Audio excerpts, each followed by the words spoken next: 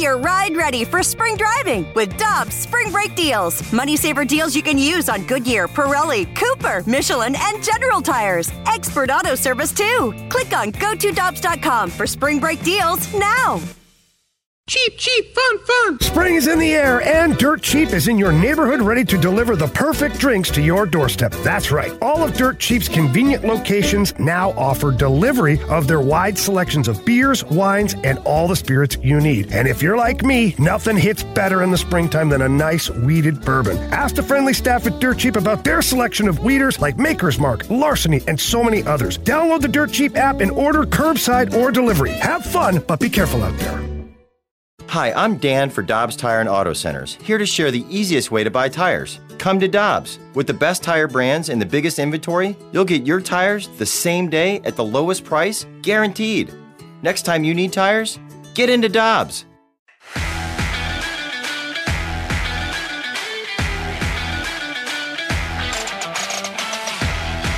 That's Mark Saxon. He's Tanner Hendrickson, and I'm Brandon Kiley. It is BK and Ferrario on 101 ESPN. And right now, we are very happy to have the privilege to talk to the former Cardinals general manager, Walt Jocketty, joining us via the Brownie and Crouppen Celebrity Line. Walt, we always appreciate the time, my friend. How are you doing this morning? I'm doing great.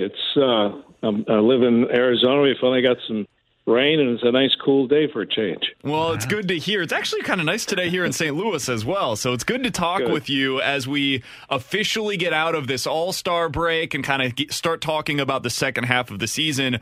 Well, one of the reasons I wanted to talk with you today is because with the trade deadline looming, I don't know that there's anybody in baseball better to talk about this time of the year than you. Can you tell our listeners a little bit about, we're about 2.5 weeks now away from the deadline. What are some of the conversations that would typically be happening around this time of the year? Well, this was always one of my favorite times of the year because of that, the process and everything you go through. And it was really our time to, as a front office, to compete and see what we could do to improve the club. But it's a long process, guys. It takes, first of all, you got to decide as a team whether you're in or out. In Cincinnati, we kind of went through that this year, trying to decide if we're in and out. We had great last 10 days, and now we're only 4 games out, so we're going to go ahead and start adding to the club if we can. But that's always the first decision, trying to decide what position you're in to add or subtract. And then you have to, obviously you have your pro scouts out all year, scouting other teams, getting information on their major league players, their minor league players. And there's a lot of information that comes in. And you get down to this period the last couple of weeks, and you start identifying your definite needs and the clubs that you feel you can align with, and you start making calls. And really most GMs probably have made calls already just to kind of feel out other clubs, see what their plans are, what they plan to do, and then try to start that process of identifying the players that they want from each club and try to work out a deal. Hey, Walt, I'm curious when you talk about, making that decision if you're going to add or subtract, because it does seem like most trades do fall into that category. You've got a team looking to acquire future talent and one looking to acquire current talent for future talent. But where do expectations factor in there? Because I'm thinking specifically about here locally with the Cardinals. They had high hopes after getting Nolan Arenado, but here they are sitting at the All-Star break below 500. So do you think just in terms of, that wouldn't immediately jump out as a buying team? They're 8.5 games out. But on the other hand, they probably feel pretty good about the talent. So have you had instances or teams where the record wasn't where you wanted it to be, but you still decided you were going to be a buyer? And how does that decision come about?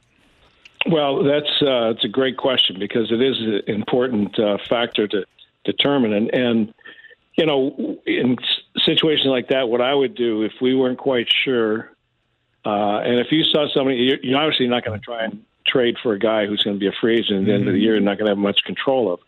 But if you can find the right guy, whether it's a pitcher or a hitter on another club, that you could work out a deal now, and this guy would be a part of your club for at least a couple of years, you try to do it now because it may be tougher during the winter to do certain things. More clubs would be involved and so forth. So that's one way you can approach it.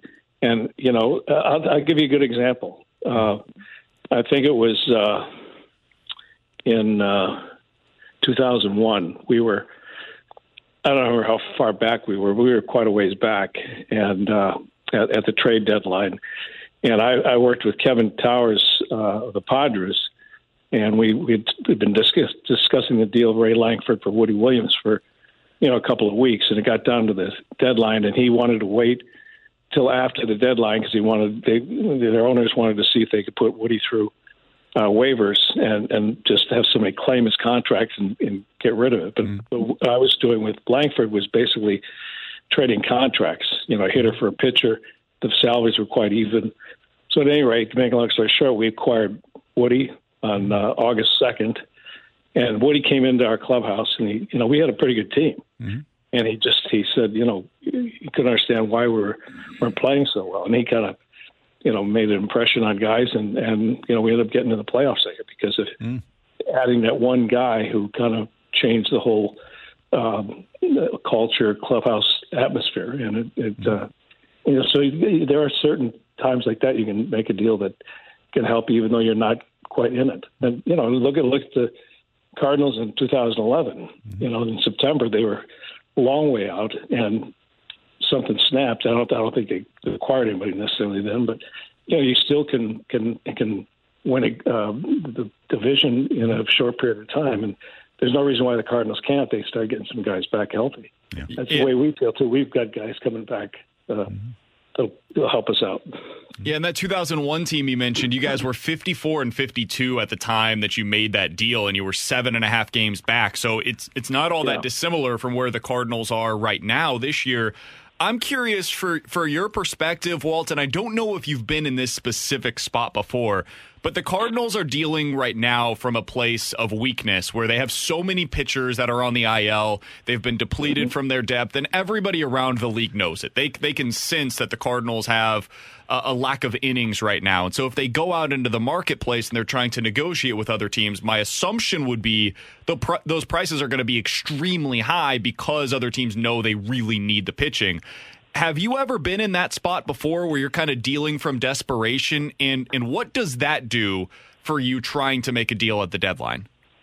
Well, I'll tell you guys that the kind of my MO, any time of the year making a deal, my mantra was kind of, got to be patient and persistent. And you just have to, sometimes if you're in a situation like that and you want a guy and the club's trying to hold you up, if they're trying to move the guy and that they want to move the salary or whatever, you just keep pushing and pushing and pushing until the very last minute. And if you can't do it, you can't do it. But at least you don't give up. And because sometimes when you get close to the deadline, the club will lower their demands and you can get a deal done. But it is a tough situation to be in for the Cardinals because you're right. I'm sure most clubs look at them as needing pitching and will try to extract as much as they can from them.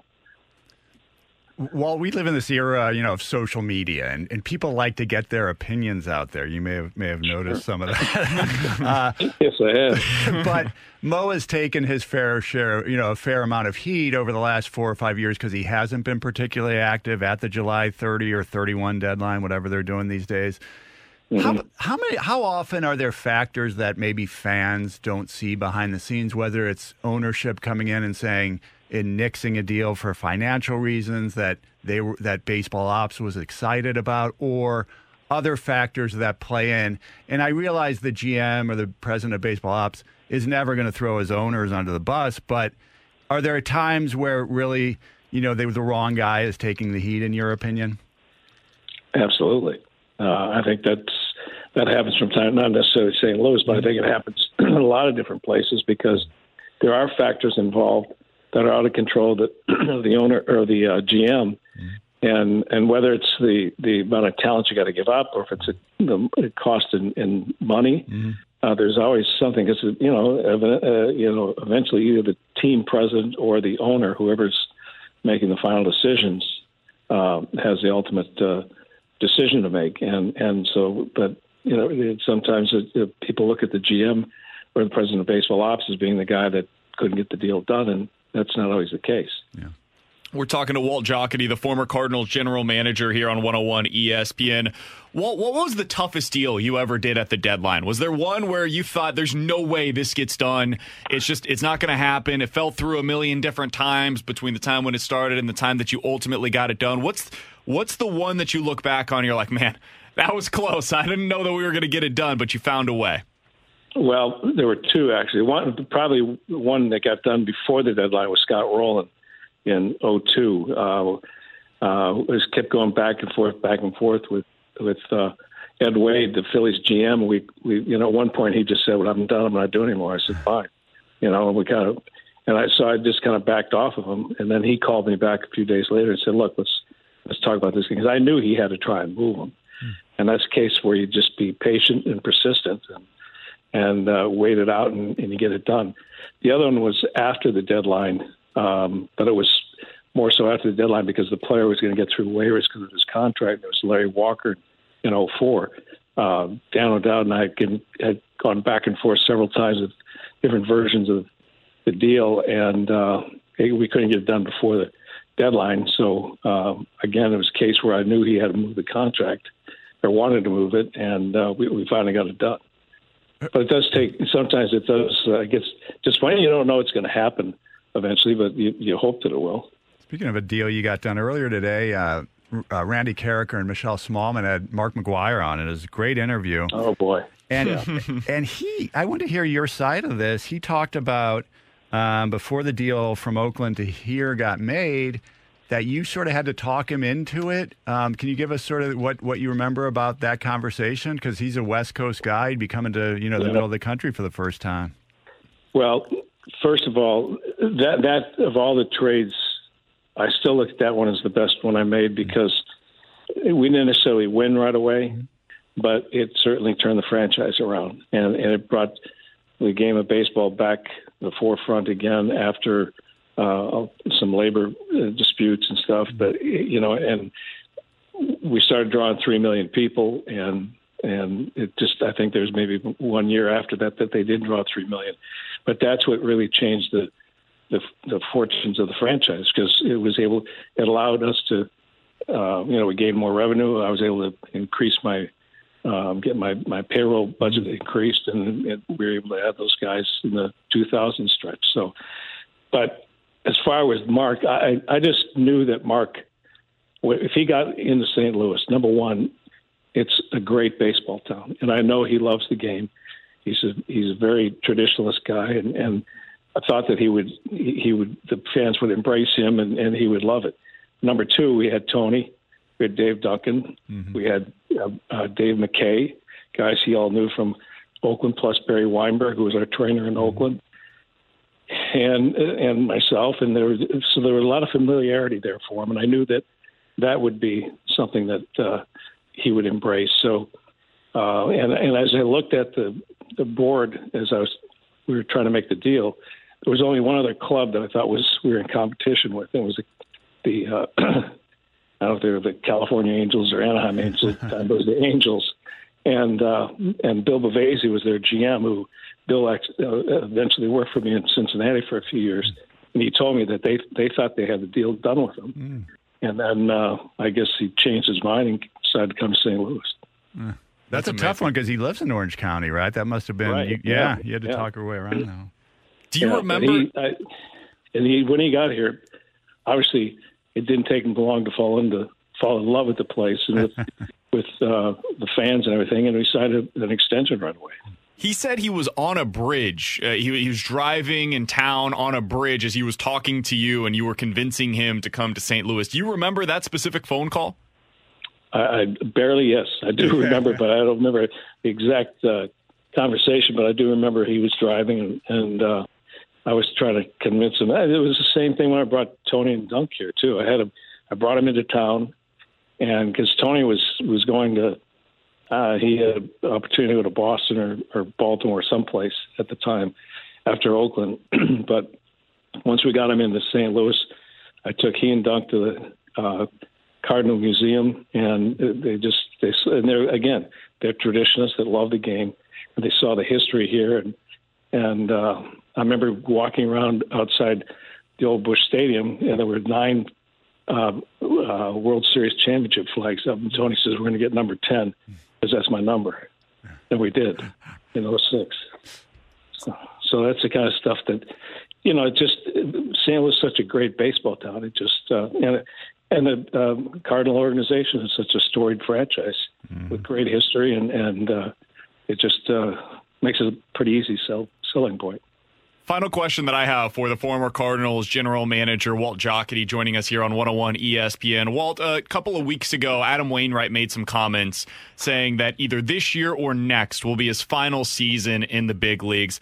I did want to ask you about that trade as well, because we talked to the former Braves general manager that you dealt with in that deal, and he said when he looked around the room when you made that trade, there was only one guy that stood up and said, we should not trade Adam Wainwright, and they got J.D. Drew out of the deal, so it worked out for them as well.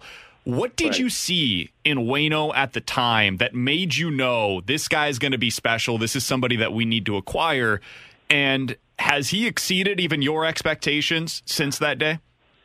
Yes. We knew he was going to be a good pitcher. Again, the thing I should have said first when we started this whole thing, you have to have good scouts, and you have to have good people working for you to help you put all this together. And we had, in St. Louis, we had excellent scouts, great scouts, amateur scouts, pro scouts.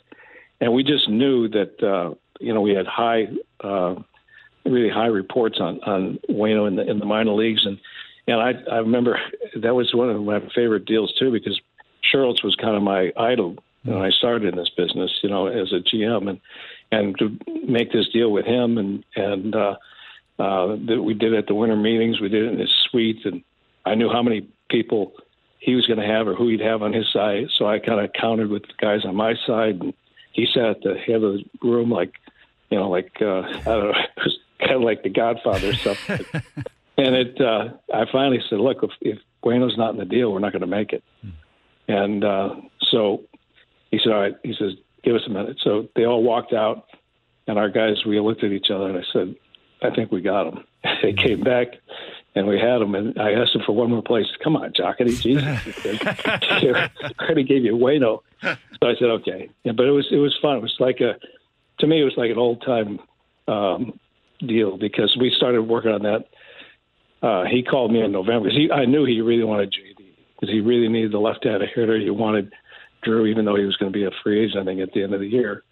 And so it worked out well. And Waino has just been, there isn't a better guy and a teammate anywhere than this guy. I mean, he's exceeded, in the 06 World Series, what he was able to do and just how he's built his career and continues to pitch at a very high level. It's amazing. I'm very proud of him. Walt, we appreciate the time today. Thanks so much for looking back on some of the deals that you've made over the years, telling us a little bit about what it's like to get these things done. All the best to you, all the best to the Reds the rest of the way, and we'll look forward to talking with you again soon. Thank you. I enjoyed it. It's fun to look back. Who are you? I'm you, from the future. What do you want? I want to tell you about Dave. Dave has your future money. Spend it on whatever you need. With extra cash from Dave, you can get up to $500 instantly with no interest and no credit check. Download the Dave app from the App Store right now. That's DAVE. Sign up for an extra cash account and get up to $500 instantly. For terms and conditions, go to dave.com/legal. Instant transfer fees apply. Banking provided by Evolve. Member FDIC. Peloton's best offer of the season is here. Get up to $300 off accessories when you purchase a Peloton bike, Bike Plus, or Tread. Choose from a variety of accessories like our cycling shoes, a heart rate monitor, non-slip grip dumbbells, and more. If you've been looking for a sign to join Peloton, this offer gives you everything you need to get going. This limited time offer ends November 28th. Visit onepeloton.com to learn more. All access membership separate. Offer starts November 14th and ends November 28th. Cannot be combined with other offers. See additional terms at onepeloton.com.